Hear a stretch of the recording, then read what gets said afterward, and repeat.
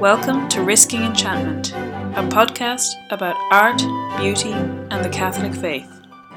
Hosted by Rachel Sherlock. Hello and welcome to Risking Enchantment. For this week's episode, you've got myself, Rachel Sherlock, and joining me once again is Phoebe Watson. Hello! And we are starting this episode, we're actually recording on a weeknight, which is kind of unusual for us. You can tell my scheduling has gone a little awry. So if we're a little bit erratic, just bear with us. Well, I was going to say that it's more that we're recording this in the dark, essentially, because our flat is not particularly well lit. But we've got our autumnal cups of tea. Mm-hmm. We've just had some lovely gingerbread. We've got our autumn mugs out. It's just, we're recording this at the very end of September, I think, yes, because it'll be coming out this week. Yep. It's Michaelmas on Thursday. Yeah, so we are undeniably in autumn at this stage. I know there's a lot of pushing seasons earlier and earlier, but I think we can all agree at this stage we are in the middle of autumn. I mean, in Ireland we've been in autumn since the beginning of August. Which is something I really like. I can't remember whether we've brought it up here before, but the Celtic calendar places the high point of the season in the middle of the season. So you have this gentle crescendo up and this diminuendo down. So it kind of, as opposed to beginning summer with midsummer, it's more about ramping up and ramping down, which I really like. And they're also much more tied to the actual agricultural seasons of like planting, growing, harvesting. Yeah. Rather than of the actual weather seasons, because in Ireland, the weather can be the same for 9 months. Yeah, it can just be rainy. Yeah. Sorry, I should have said 12 months, shouldn't I? But yeah, it's a lovely way to do seasons. And seasons, and in particular autumn, is what we're going to be talking about for this episode. So we're not actually rambling. No, believe it or not, it sounds like a rambling start, but we are on topic, essentially. And we wanted to talk about autumn. I think at the very start of 2020, we did an episode called Springing into the Season, which was all about spring. And it's been 2 years. Mm-hmm. And I thought it might be nice to do something about autumn. I mean, with the rest of the world, it seems, Phoebe and I love autumn. It's a great season. It's so pretty. It's so beautiful. I mean, not that we get that warm as summers, but I definitely prefer the cooler months to the warmer ones. They're definitely more comfortable for me. I mean, I'm often sad to see the summer go, but there is something in the like colours of the trees. Yeah, I think the biggest detriment in our part of the world is the really early nights. And that's the thing that summer gives you, is these really long evenings. Like, it can still be bright almost until midnight here during the height of summer. But conversely, our evenings get darker and darker, earlier and earlier. And then our mornings too, but that comes a lot later. Yeah, but you know, there's so much to enjoy about this season, and I think something that I think we've talked about on this podcast before, but how much we enjoy decorating our flat, bringing out those autumn mugs that I mentioned, having sort of dried leaves and little trinkets. I'm looking at a ceramic squirrel at the moment. And also like spending time outside. Yeah. I think we managed to do quite a bit of that last year. Like we went home to my house in the countryside and went blackberry picking. Yeah, we went out to Glendalough on the day before Halloween. Oh, yeah. Or was it the day of Halloween? I can't remember. I think it was actually the day of Halloween. It was a lovely time to go. You know, the beautiful ancient monastic site in this beautiful, at that time, autumnal setting. Misty clouds covering the hills. Yeah, it was beautiful. And so for a portion of this podcast, we will be talking about just all of the wonderful things of autumn and drawing out some literary quotes of ours, because of course I feel like that's what everyone wants. But I never like to take the easiest option. I could have just organised to sit here and ramble about my favourite autumnal books. I think you would have felt very self-indulgent, which was the problem. So I always want to bring in something that is maybe a little self-reflective, because like I said, I love autumn, and in some ways I could just uncritically embrace that about myself and not think any further about it. But I think there is some self-reflecting to go on, because as we've kind of hinted at earlier, is that there's a kind of cult of autumn or fall that has arisen, I would say, definitely the last 10 years, maybe even like shorter than that. And it's very much pushed on by social media, which, like I said, I enjoy. I'm not actually going to complain about this. I always think it funny that there's some YouTubers that I follow, and if they make a video about best autumn books, or like if the keywords of like autumn and cozy are in there, it's sure to get like 3 times the views as any other video. And one of those views will be my own because I do love it. But I do think it's an interesting thing that has developed on social media. And for the most part, when we're talking about social media in this episode, we'll mainly be talking about the more kind of visual platforms. So your Instagrams, Pinterest, Tumblr if you're on Tumblr, even, like I said, YouTube, those things that are more visual. But the topic that we're going to be talking about can be essentially extrapolated out across all kinds of platforms, which is this tendency in ourselves to envy or crave what other people are showing as what their lives look like, or to try and emulate sort of unrealistic standards of lifestyle and aesthetics and all of these things. That I think it's an interesting balance that a lot of, I suppose, younger people, I don't know that many older people who spend a lot of time on social media, I could be wrong about that, but that balance between the good things that are on social media, the inspiration there is to have, the sense of community, the ways to find things that you really like, versus this question about how much you're letting other people's pictures of their world change your ability to enjoy your own life. Yeah, so this kind of came out of a really good podcast I was listening to from Word on Fire, where they were talking about this idea of mimetic desire and how all of our desires, both good and bad, come from the desire to imitate, that they're kind of put into us by other people. Mm-hmm. And I think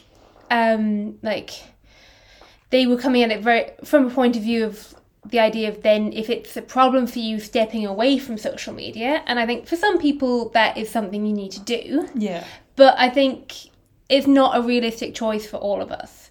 And there are also ways in which, like you were saying, there's good things that come out of it as well as bad, and that stepping out of social media doesn't necessarily free us from the bad either.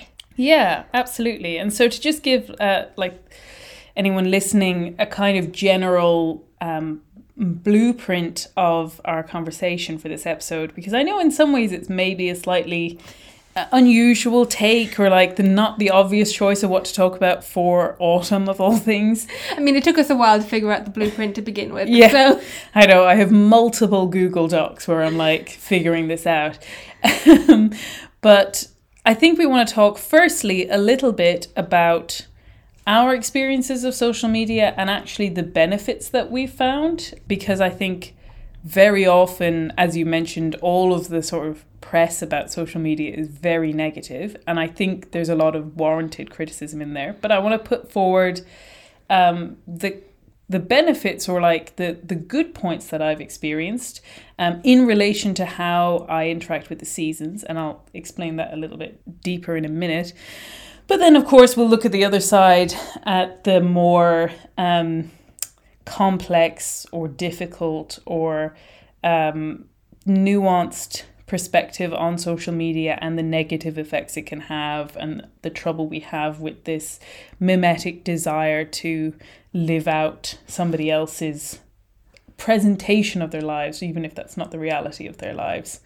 And then at the end, we're just going to come in with some of our favourite autumn quotes and things like that, to leave you on a high with, I'm sure, the autumn content that you're really looking for here. Is it rather just to make sure everybody has to listen to us talk through? No skipping. No skipping. You have to reflect first and then enjoy the fruits of your reflection. So I think the first thing is to say that I certainly don't assume that everyone listening to this will interact with the seasons in the way that I do or that Phoebe does. I will say that within my circle of friends, quite a lot of them do things like this. So I know I'm not the only one. I know it's not unique to me, but I also wouldn't assume it's ubiquitous. And the way that I kind of interact with the seasons is to, in a light way, I don't want anyone thinking too crazy, but for the most part, having decorations out around my flat. When I say decorations, a lot of it is I collect postcards or even cards that people have sent me. We'll put some of those up. Depending on the seasons, we might have flowers, we might have dried flowers. And then when we get bunting. We've got some lovely buntings for different seasons. Yes, or maybe like tea towels or mugs. Or books open and displayed. I love that trend. Yeah, we have, I think they're used for recipe books, but those book stands that you can open books to a certain page. And because we got these lovely books that have amazing illustrations in them, that you can use that as a piece of artwork in your home. And then when it comes to the actual celebrations like birthdays or Christmas or even Halloween. And just while we're speaking of Halloween, I think it's important to distinguish that we're actually going to focus more on autumn as a trend rather than Halloween. Obviously, the two are really linked, and I'm not going to pretend that they're separate. But certainly in Ireland, I know Halloween comes to England later. I know Halloween has been a long established thing in America. There's kind of give and take, like the Irish sent Halloween to America and then it kind of came back to us in an Americanized version. But Halloween was a thing when I was growing up. There were Halloween decorations, but there certainly wasn't this kind of idea of fall decorations or autumn decorations, which are now all over the shops. Yeah, I think that the Halloween decorations we grew up with, you'd have been thought really batty if you were going for nuts and cute pumpkins rather than a carved scary pumpkin that's lit, you know? Or even putting them up in September. Yeah, I mean that too. Yeah. What are you doing? It's mid-October at the earliest. Yes, but yeah, so at Halloween, we will probably carve some pumpkins. We'll go a little bit more extra. But yeah, the decoration isn't always overbearing. It's not like a themed fun house. But just it doesn't take over the flat. No, but just pulling out certain things. And similarly, looking for recipes to make that are seasonal. Even then, I think I've mentioned before, books that are kind of seasonal or films. And just looking to take advantage of whatever gifts the season has on offer. That's what I mean by kind of living seasonally.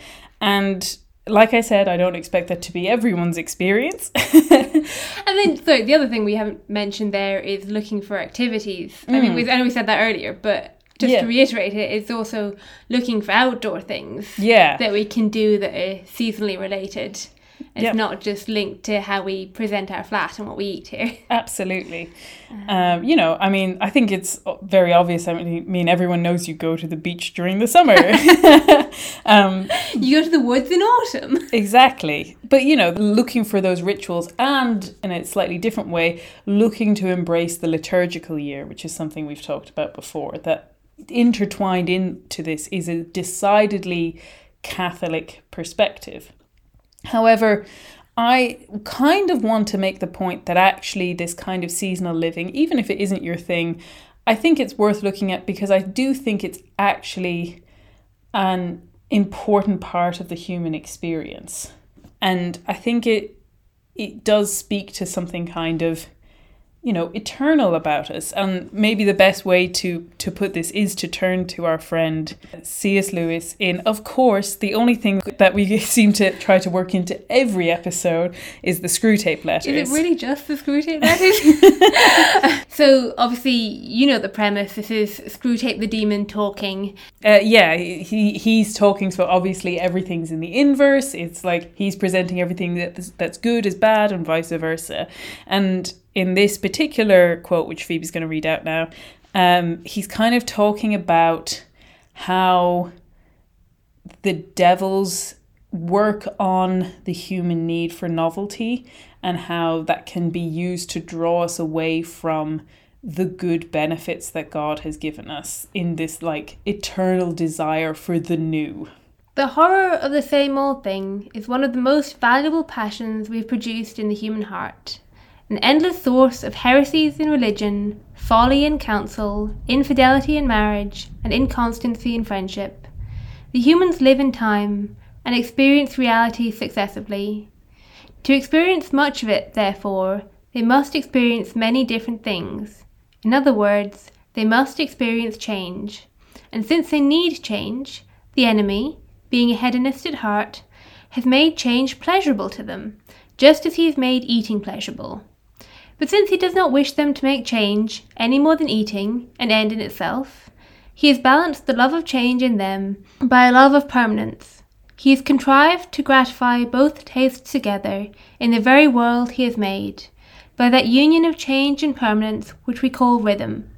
He gives them the seasons, each season different, yet every year the same, so that spring is always felt as a novelty, yet always as the reoccurrence of an immemorial theme.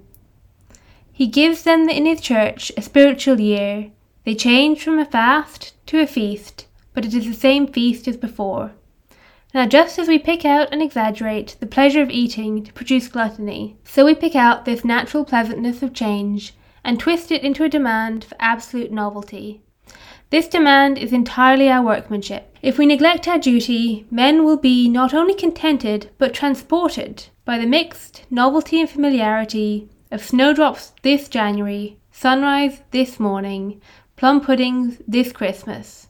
Children, until we have taught them better, will be perfectly happy with a seasonal round of games in which conquers succeeds hopscotch as regularly as autumn follows summer. Only by our incessant efforts is the demand for the infinite or unrhythmical change kept up. It's a long quote, but I do think it's worth pulling out in its entirety because I think it's so well put about the need and genuine pleasure and even like godly pleasure that we can have in having a simplicity of year that takes the time to acknowledge the graces and the gifts and the particular offerings that each season has, that like God has crafted the year, and clearly he thinks it's a good thing because he's made quite a lot of them at this stage. Yeah, but it's really right for us to revel in these changes and to take the time to enjoy them. Like that is part of what we are called to do. Yeah. I think our particular perspective as well, being in Ireland and kind of living around the British Isles, that kind of area, we do get quite different seasons. And I know that won't be true of all of our listeners, but even then I think people try to emulate the experience of having seasons because there's something so deeply important to us about having an ability to see the change, because it's almost like you can't appreciate something until you see it change. Yeah, even like going back to the example of decorating a flat, that you only really appreciate the decorations when you're pulling them out and putting them away again. That anything left out too long becomes something that your eye just glosses over. Yeah, and the same with the natural world. Yeah. That I feel like when you're engaged in the season, you're looking for signs of the season. And that actually goes to that mention that we had at the very start of the Celtic calendar, that the thing I really like about it is that instead of it being about, so like we said, actually for us, autumn begins in August, or August 1st, that instead of saying at August 1st, you should be slap bang into the middle of feeling autumnal.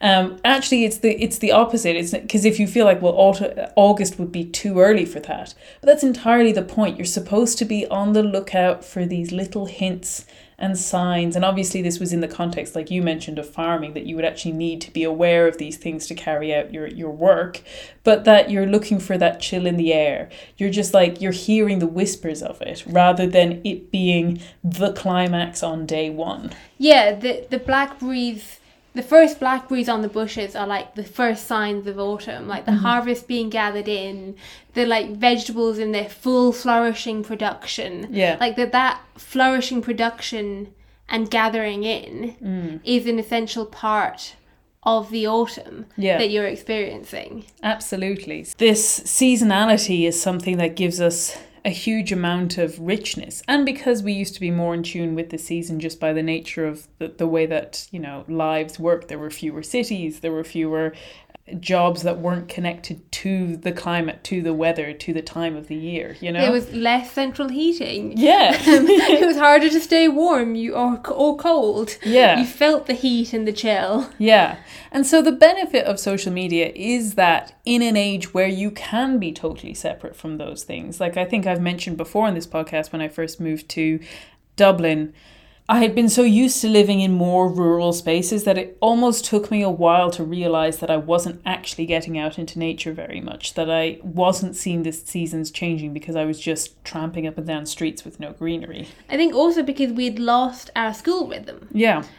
Because we were both out of college. Yeah. And therefore we had lost the rhythm that the academic year gives us, which tells you that, like, it forces change on you. Yeah. Like, you have to start your college term. You have to finish your studies that term. You get a brief break for Christmas and then you're right back in it. Yeah. That kind of, like, different structure to our, like, January to December structure. Mm-hmm. Like, those two superimposed on each other give a more, like, rhythmic sense to the year. And then when you lose that and you're just working full time and you don't get a summer holiday, yeah, I think that's where it becomes really important to try and build in seasonality to your life in other ways. Yeah, and so in a weird way, the fact that when you open your phone, if you open Instagram, there's probably going to be pictures of autumn on it.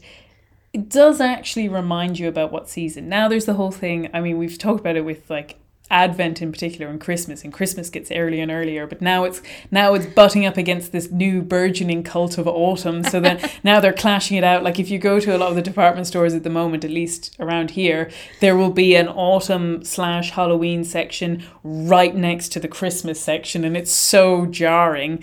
That's so funny.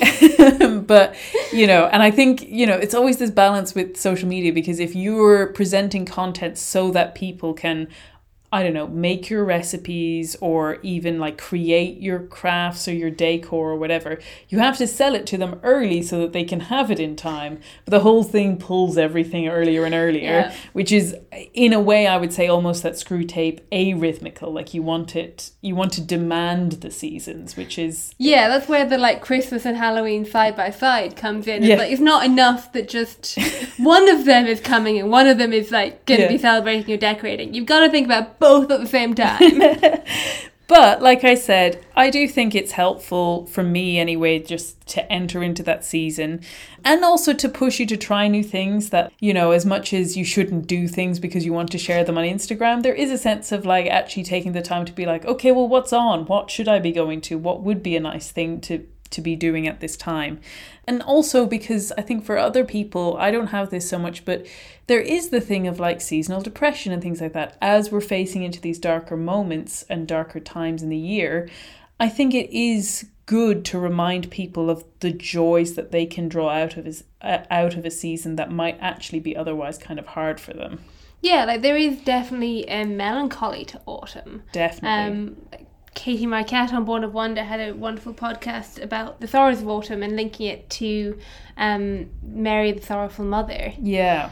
And that, yeah, there is this kind of sadness of the year kind of gathering itself to go out with a bang. But you've also lost, you're like, we're 9 months in, where's the year gone? Yeah, exactly. So it's that sense of loss and, like, things slipping away from you. Yeah.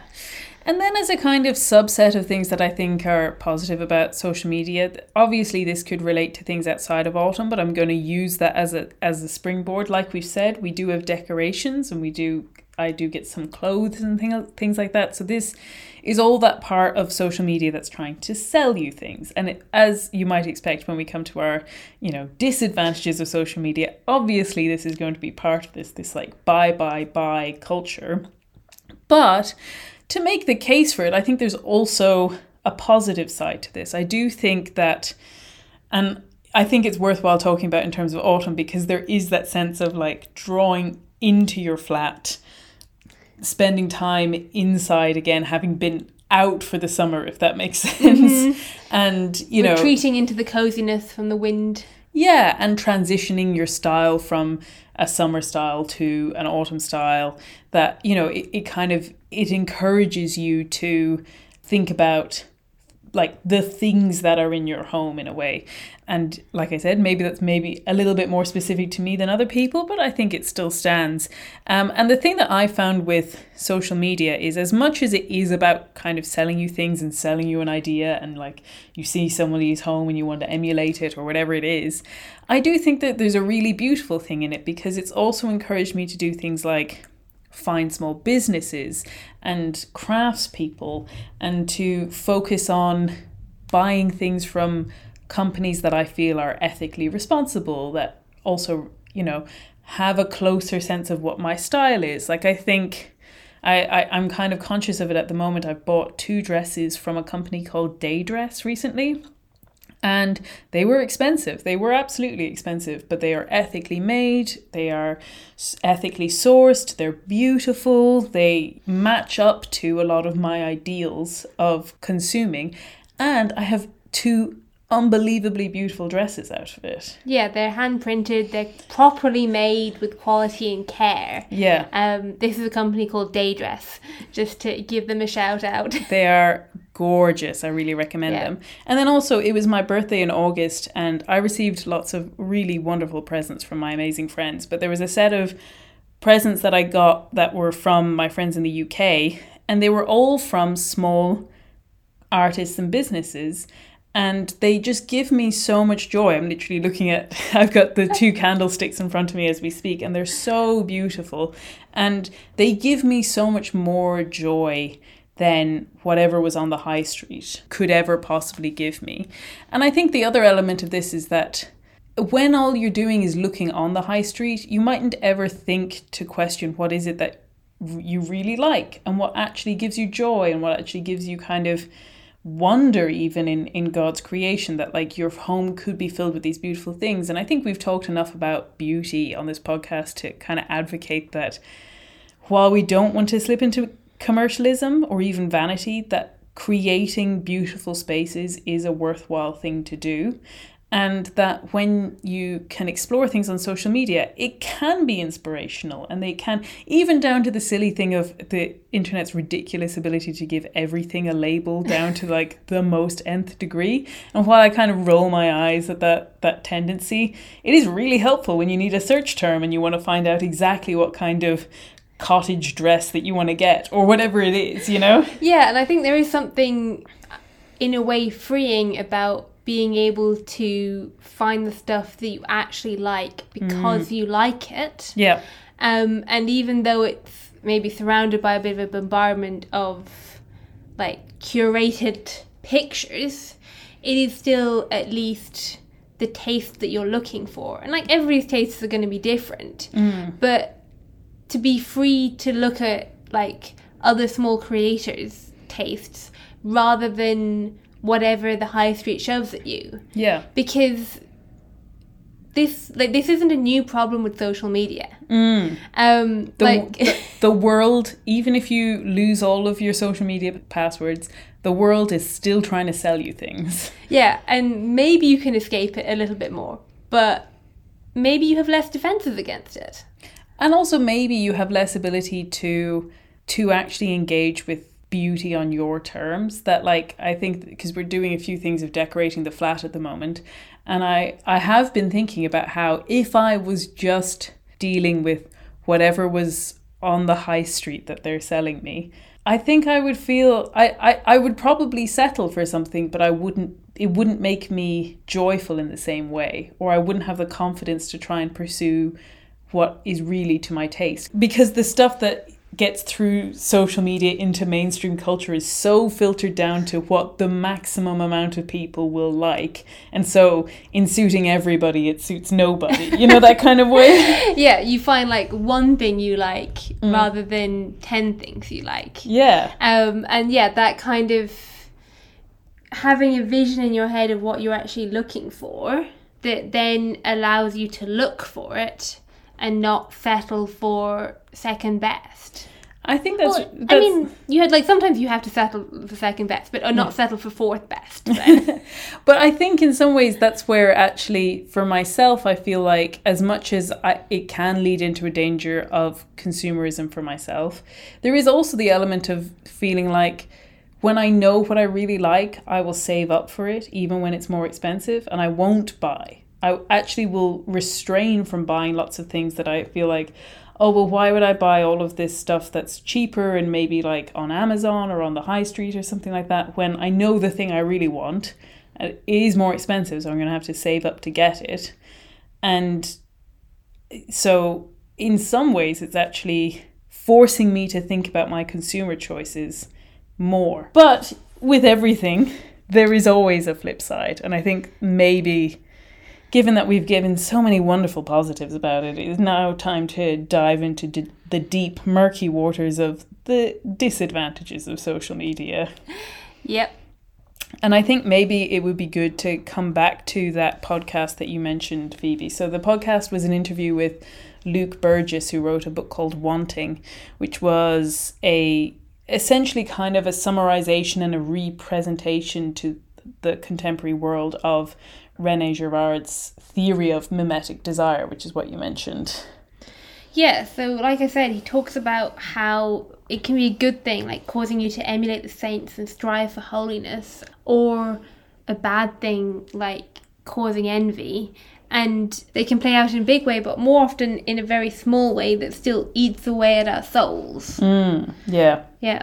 And that social media, in a weird way, is almost like an engine for mimetic desire, because I think he makes the point of like, it used to be keeping up with the Joneses, like it would literally be the people on your street or the parents in your school, you know. But now we have a window into the entire world, and there's all these people who make money by presenting perfect lives. And it is engineered to cause you to have this sense of, first of all, envy. So on some level, you're wishing you had what someone else had, dissatisfaction with what you have. And then even we can see it in some ways with the lashing out and the victimization of other people, because it's that desire to bring someone down if they're getting ahead of you.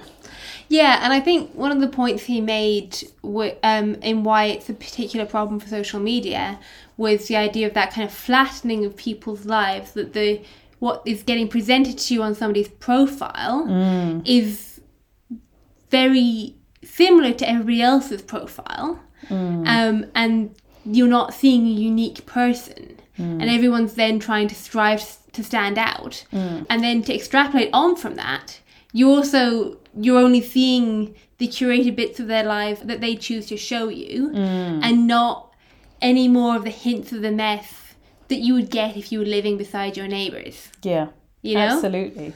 And so that's I think is really interesting what you said there, because there's almost a tension between, you want what everyone else has, so you want the full package, but you also want to be unique, so you want to stand out from them as well. Yeah.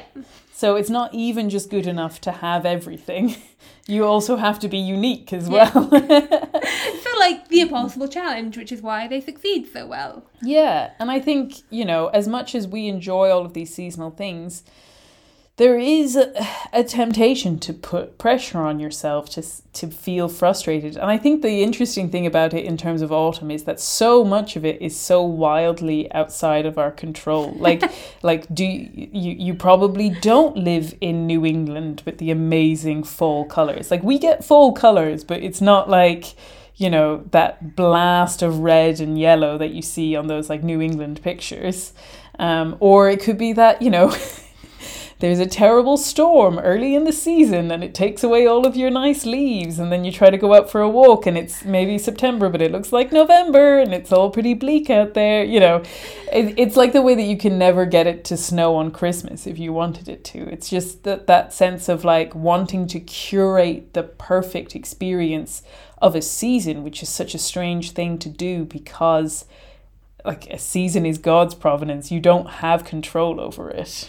Yeah, like this year in Ireland, we went from like pretty decent weather to like pretty miserable weather in a very quick swing. And normally we have like a few weeks of like gentle lead into that you get this like glorious September, and this is just like, nope, in you go. So I think there's something even in that of like every year is going to be different, and you can't rely on the weather doing what you want it to do, and you just have to surrender it to God's providence. Yeah, and look for the actual gifts that are in that season. And so there can be gifts that you can generally say are, you know, kind of ubiquitous across the seasons, like we're saying for ourselves that the long evenings in summer is like a real gift. It's a particular time that you can use, that you can enjoy.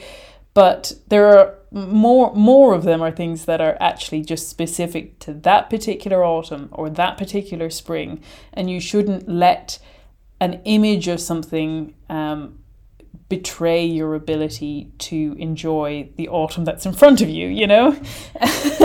Which is also, I think, where we need to be a little bit careful with like the whole idea of like decorating our homes and celebrating it, that we're not falling into the trap of just trying to control the season by making it happen in our controlled space.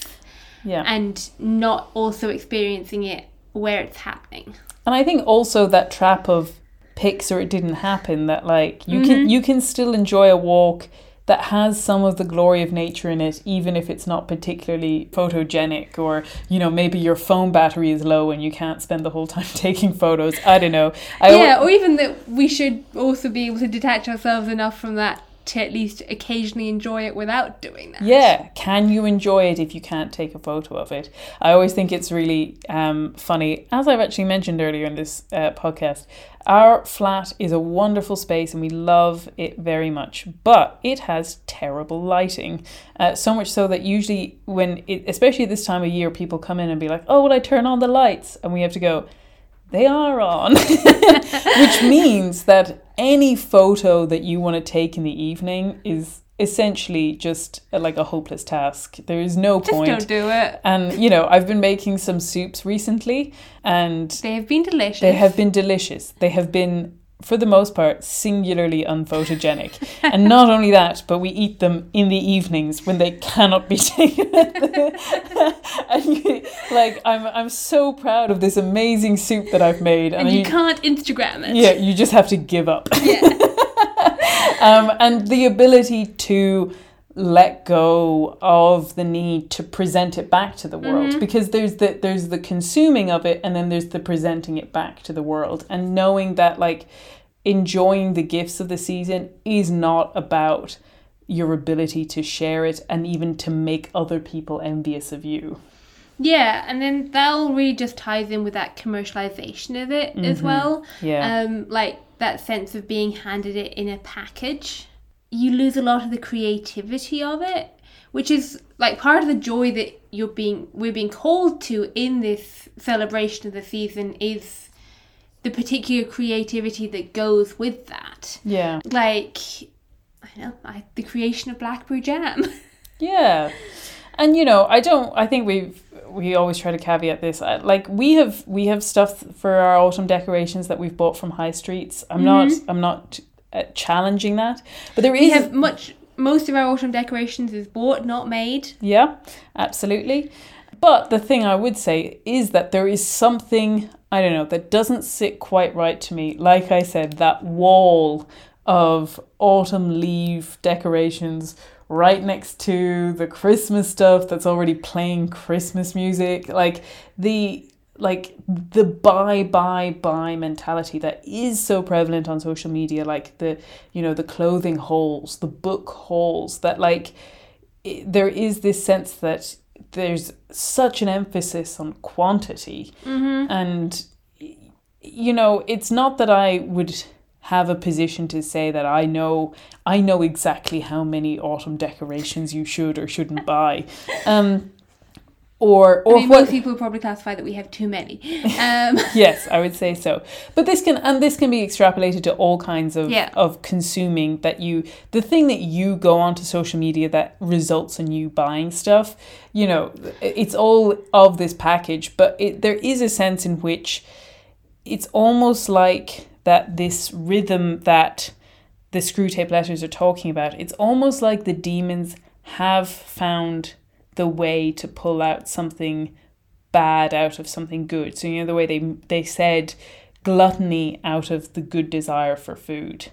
That, like, there is this gluttonous, or maybe this kind of overbearing, curated, over commercialized focus on quantity, all of these things, with saying you have to have this magazine spread worthy experience of a season, which is so nebulous and so like undefined. And also kind of going back to that Screwtape idea as well of the novelty factor, like what you were saying about book hauls and clothes hauls, that it's not enough to pull out of your wardrobe your winter wardrobe from your winter clothes from last year, and to pull out of the cupboard the autumn decorations. That it's still that idea of acquiring more and never having enough. Yeah, absolutely.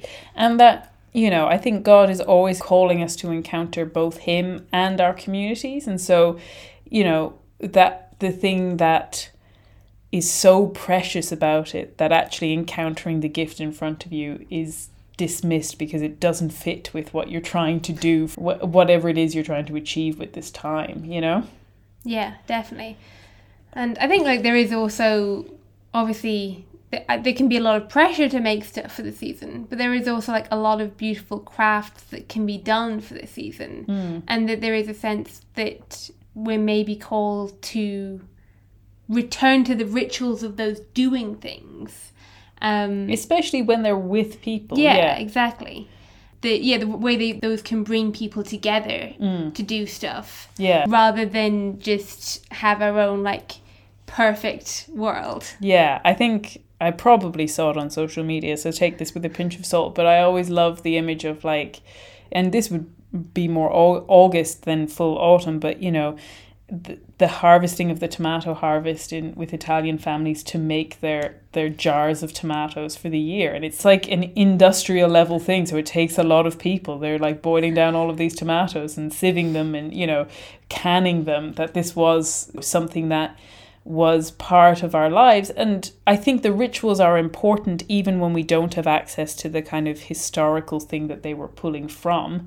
But that we should recognize that essentially in a lot of ways what we end up having in our modern age is a hollowed out, a commercialized, a repackaged version of something. And I think even the fact that there's this emphasis on fall is almost kind of telling, because it's this essentially non-religious, secular version of having rituals that, like I said, I enjoy very much. But in some ways, I almost feel like I can enjoy it more because I know I have this underlying real ritual of faith and, the masses and the liturgical year and the things to invest in.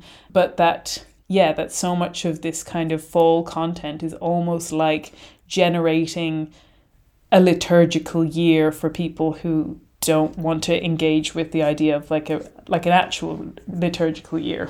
Yeah, in some ways a lot of the fall decor really reminds me of the harvest festivals we had in our church growing up, where people would bring the fruits of the harvest. And at this point, some of the stuff was bought. Let's be honest, it wasn't just what people had grown in their fields, but it would also be what people had grown.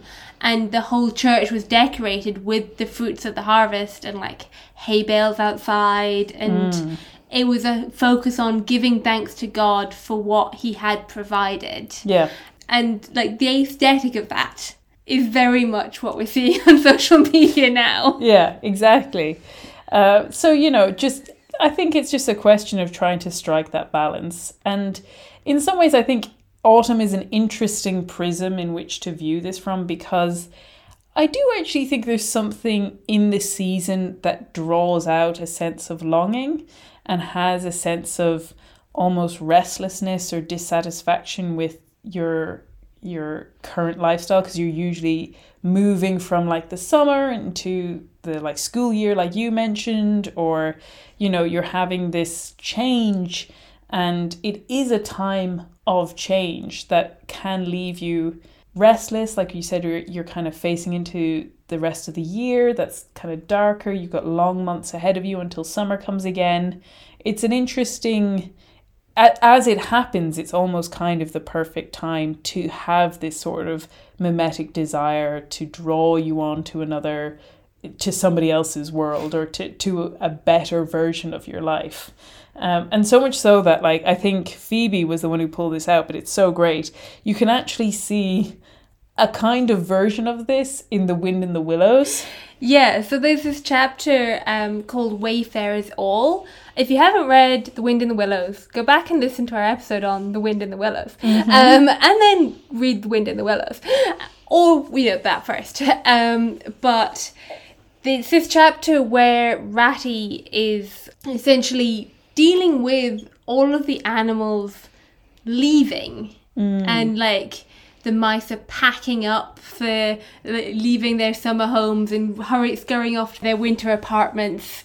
And he's kind of like, why are you going so early? And he's just kind of he's clinging to summer. Yeah, he's clinging to summer and in this kind of restless position of his life not changing and everybody else's changing around him. Yeah. Which I think is also something what those of us who work full-time get, in that we see other people's lives change and we're still like, and we're still here. Yeah. So yeah, it's quite a long quote, but I'll read some bits out of it. The water rat was restless, and he did not know exactly why. To all appearance, the summer's pomp was still at fullest height, and although in the tilled acres green had given way to gold, the rowans were reddening, and the woods were dashed here and there with a tawny fierceness, yet light and warmth and colour were still present in undiminished measure, clean of any chilly premonitions of the passing year. So beautiful. And then, like, this mood kind of leads him wandering, where he meets this sea rat. And the sea rat is telling him of all his, like, glorious adventures overseas and kind of his roaming life. And he's kind of shaking the dust off the farm that he's been living at for the summer. And, at the start, Ratty is talking to the birds, like the swallows who are all going south. And now this water rat is like, yeah, well, I go to the Mediterranean and it's so much warmer and it has all of this kind of thrill of the exotic, at least in comparison to the world of The Wind in the Willows, that this kind of exotic allure and this sense of, difference and change. Yeah. And his kind of tale of that finishes with, and you will come too, young brother. For the days pass and never return, and the south still waits for you. Take the adventure, heed the call, now ere the irrevocable moment passes. 'Tis but a banging of the door behind you, a blithesome step forward, and you are out of the old life and into the new. Then some day long hence, jog home here if you will, when the cup has been drained and the play has been played, and sit down by a quiet river with a store of goodly memories for company.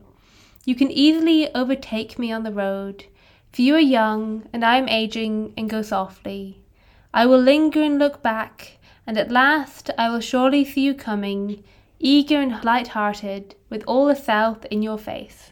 And there's something like so dreamlike in that, and it says that he kind of goes in a daze home to gather his stuff. He's almost like hypnotized. Yeah, like it's the call, and he doesn't have anything, like, because of the restlessness stirred in him by the month, he can't fight that call.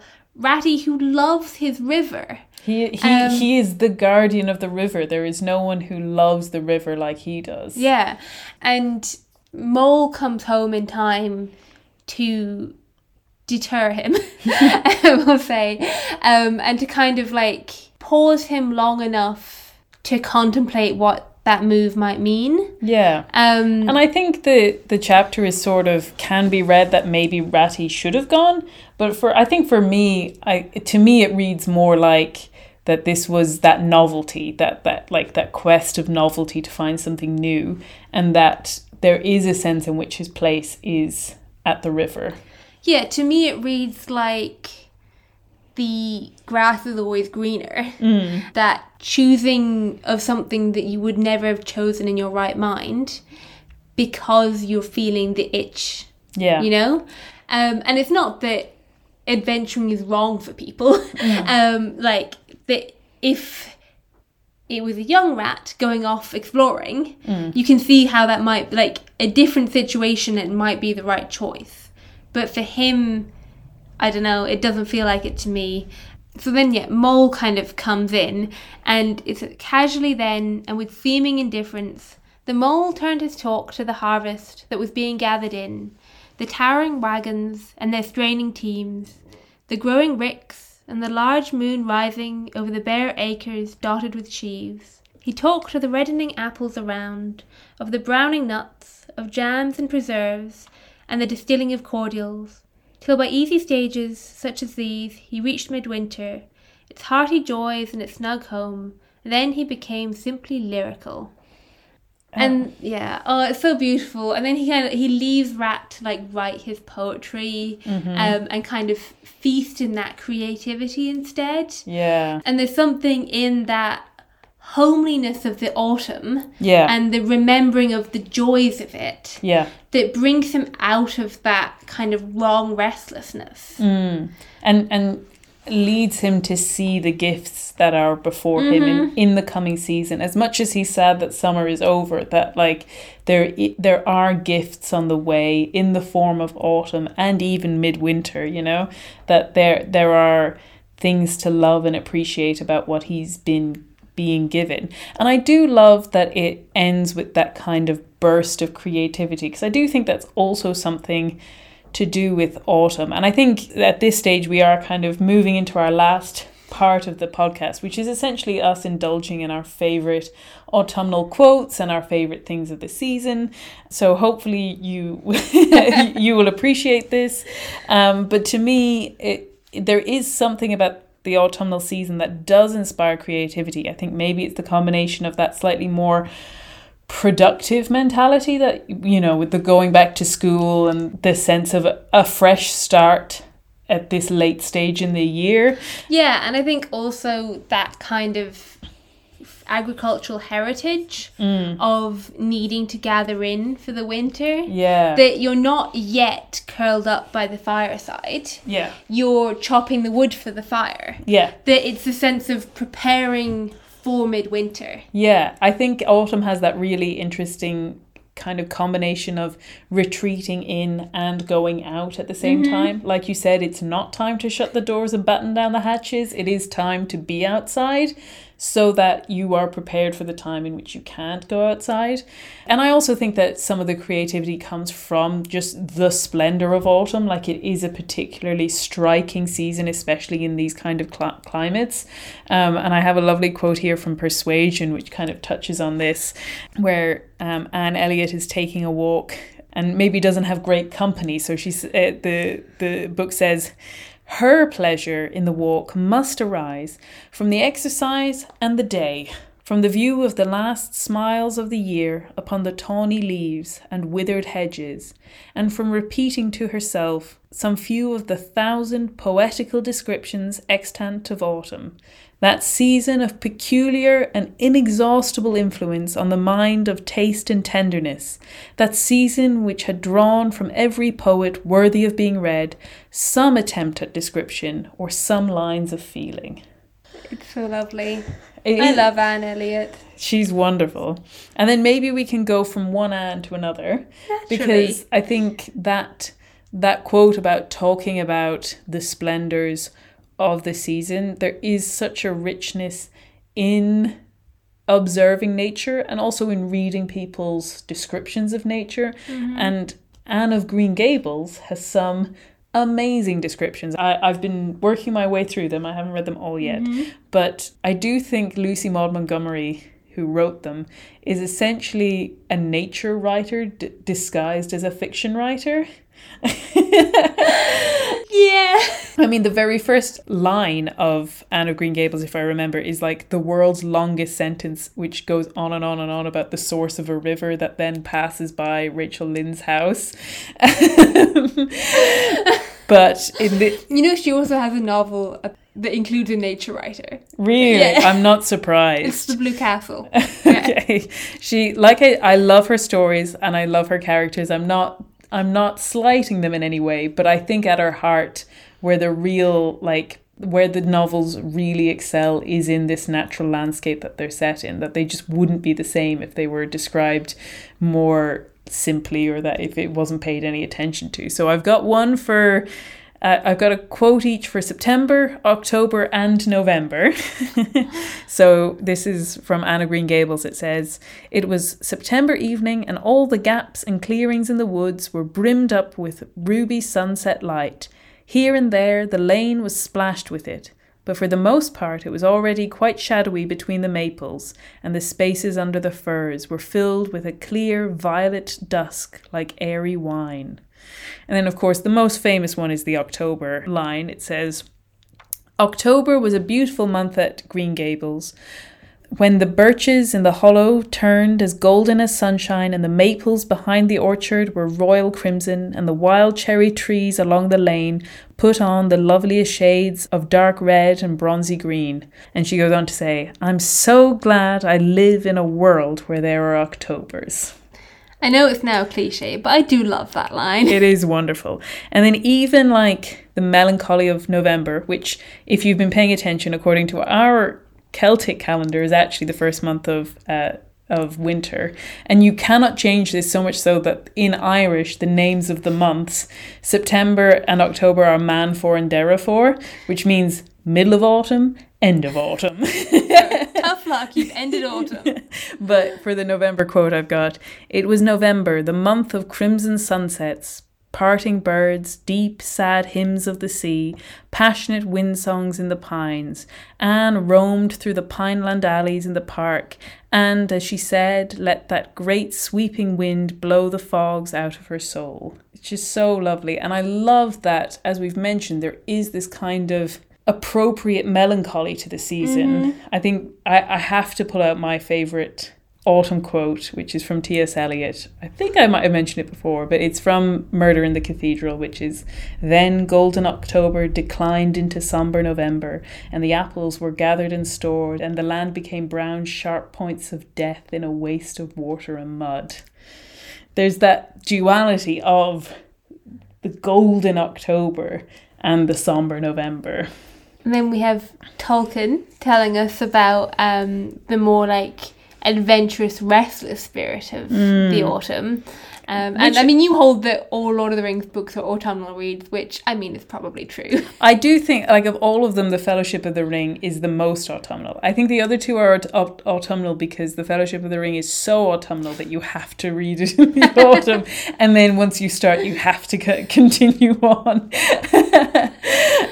But yeah, and I think you're just going to read out this quote, but it's about restlessness. But I think that really ties in with that kind of sense of melancholy as well. The restlessness is a result of the melancholy, and as a result of that kind of contrast and decline. Yeah. Yeah. He found himself wondering at times, especially in the autumn, about the wild lands, and strange visions of the mountains that he had never seen came into his dreams. He began to say to himself, "Perhaps I shall cross the river myself one day," to which the other half of his mind always replied, "Not yet." There's that balance between the beautiful gift. Again, we have this question. Is it good to go on the adventure? Should we heed the calling, or should we receive the gifts of the place that we're at? It is this kind of tension that is in the season of autumn that's just wonderful to explore. And I love that I found a quote from one of his letters that like puts almost the exact same words into his own mouth, you know, not just the mouths of his characters, where he says, "But I have the autumn wanderlust upon me, and would fain be off with a knapsack on my back and no particular destination other than a series of quiet inns." And I think something that we also talked about a little bit is this almost kind of enchantedness to the season, which is very suitable for a podcast called Risking Enchantment. Yes. But that in the drawing in of the shadows, in the rising of the mists, in the declining nature of the land that changes, there is that like hint of magic about it, that it almost hints at more kind of like, and that's where, as we said, we're putting Halloween to one side, but there is that sense of the thinning between this world and the next. Yeah, almost like the leaves on the trees are a barrier that are being lost.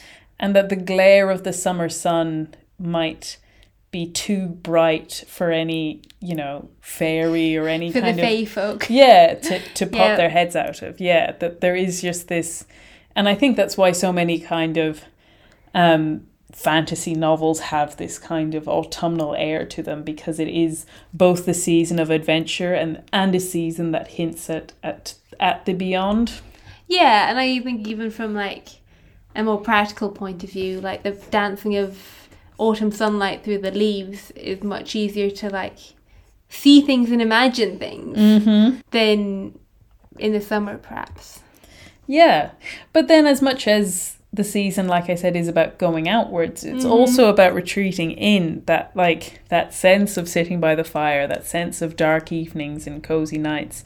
And I thought maybe I'd actually return to Lucy Maud Montgomery for the second of the Anne books, Anne of Avonlea, where they've been gotten lost and tramping in the woods for miles and miles, and they finally find the last homely house, to make a Lord of the Rings reference. It's called Echo Lodge.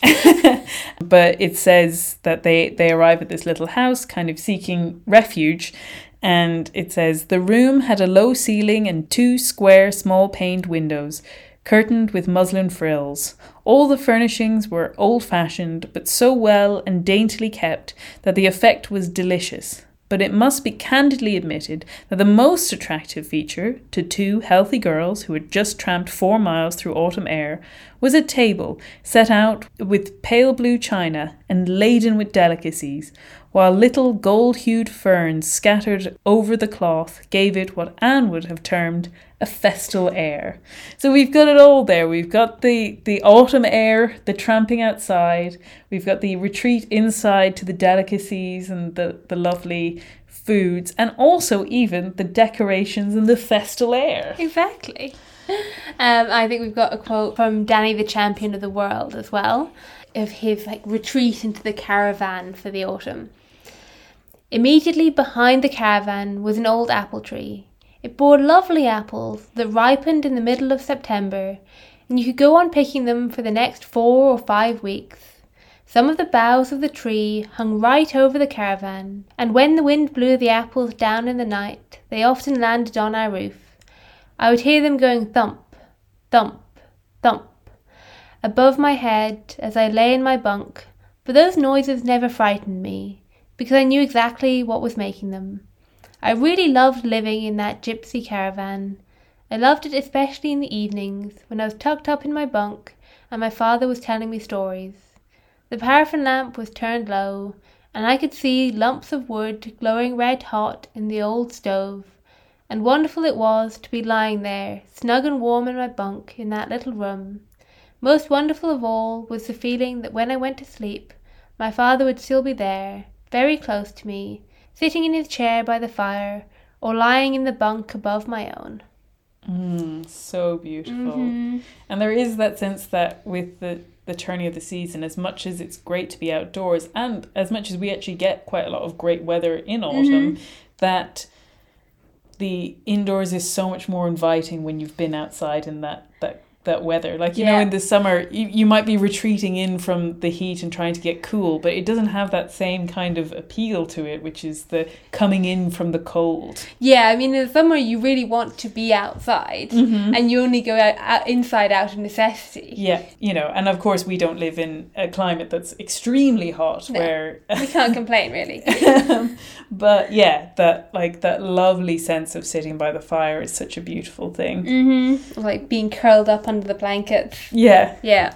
I think another one that kind of captures that sense of the weather outside being really uninviting, and that therefore call to reflect and to think more deeply about things comes from the start of this George MacDonald novel called Thomas Wingfold Curate.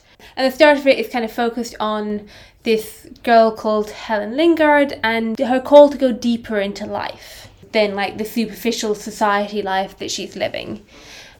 A swift grey November wind had taken every chimney of the house for an organ pipe and was roaring in them all at once, quelling the more distant and varied noises of the woods, which moaned and surged like a sea.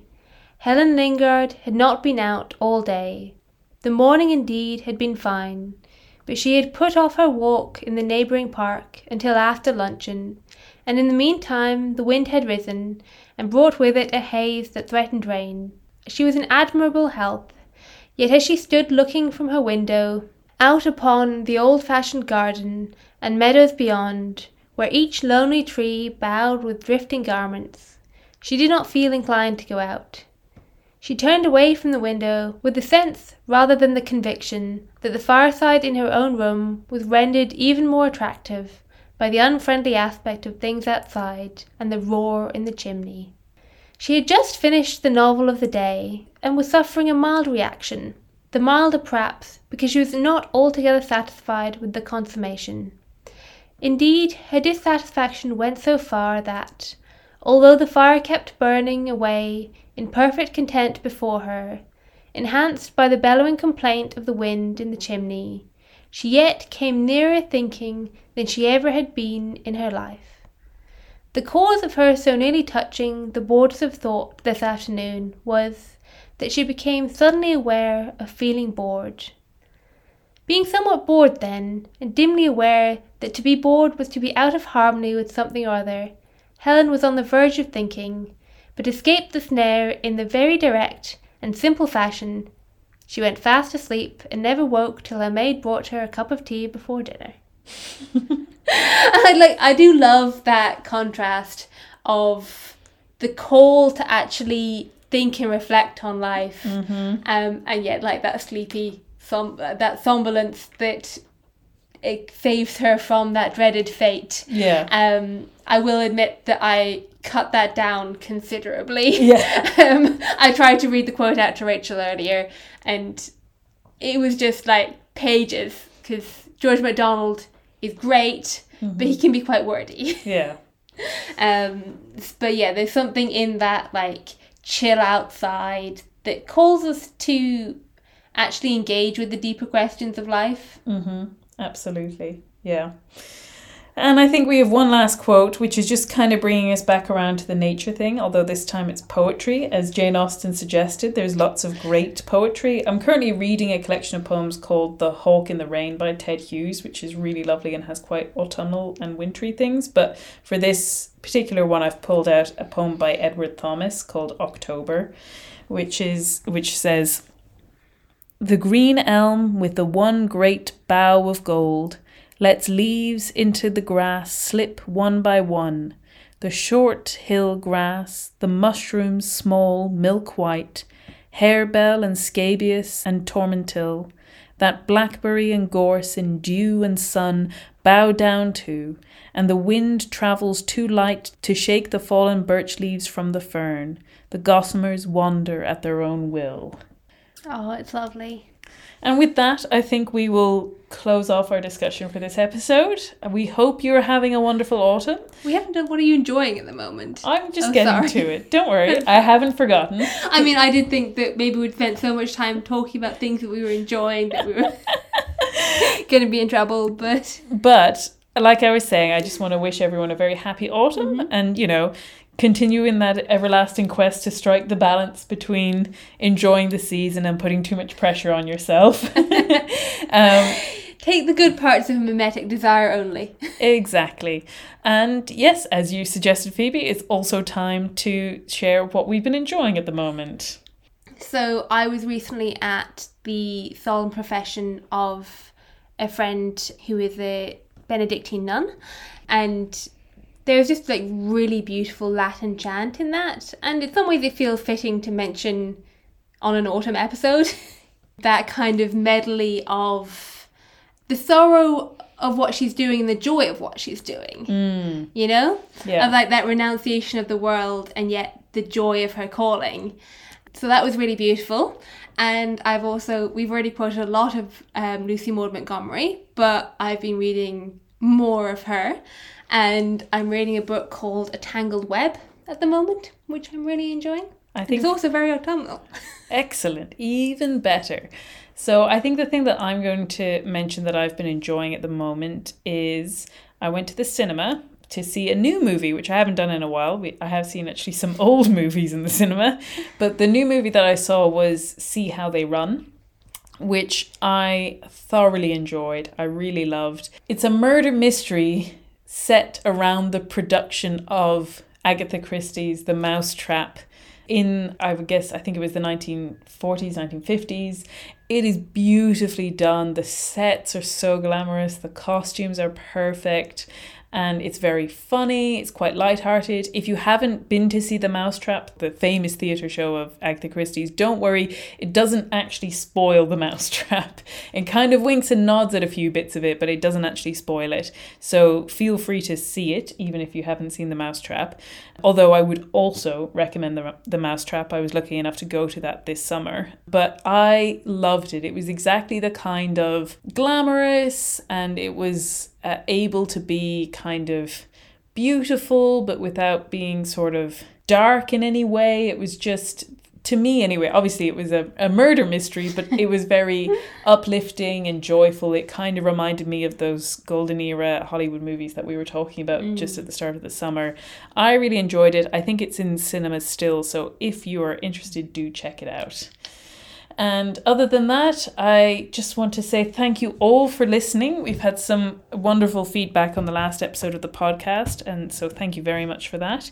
And just generally, thank you very much for listening. You can find us on Instagram at the handle at Risking Enchantment Podcast. I'm on Twitter as well at the handle at Seeking Watson. And you can also sign up to our newsletter where you'll get an email notification whenever we have a new episode. And I think that's it for this episode. We're still working out the schedule for the next one, so if there is a slight hiccup in that, I do apologise. But I am excitingly recording episodes with some other creators as well, which will be popping up on their feeds, so I will also direct you to those in due time. But other than that, have a wonderful autumn and goodbye! Goodbye! This has been Risking Enchantment. Music by Kevin MacLeod. You can follow me on Instagram and Twitter with the handle at Seeking Watson. And you can find out more about me and the podcast at rachelsherlock.com. Thank you and God bless.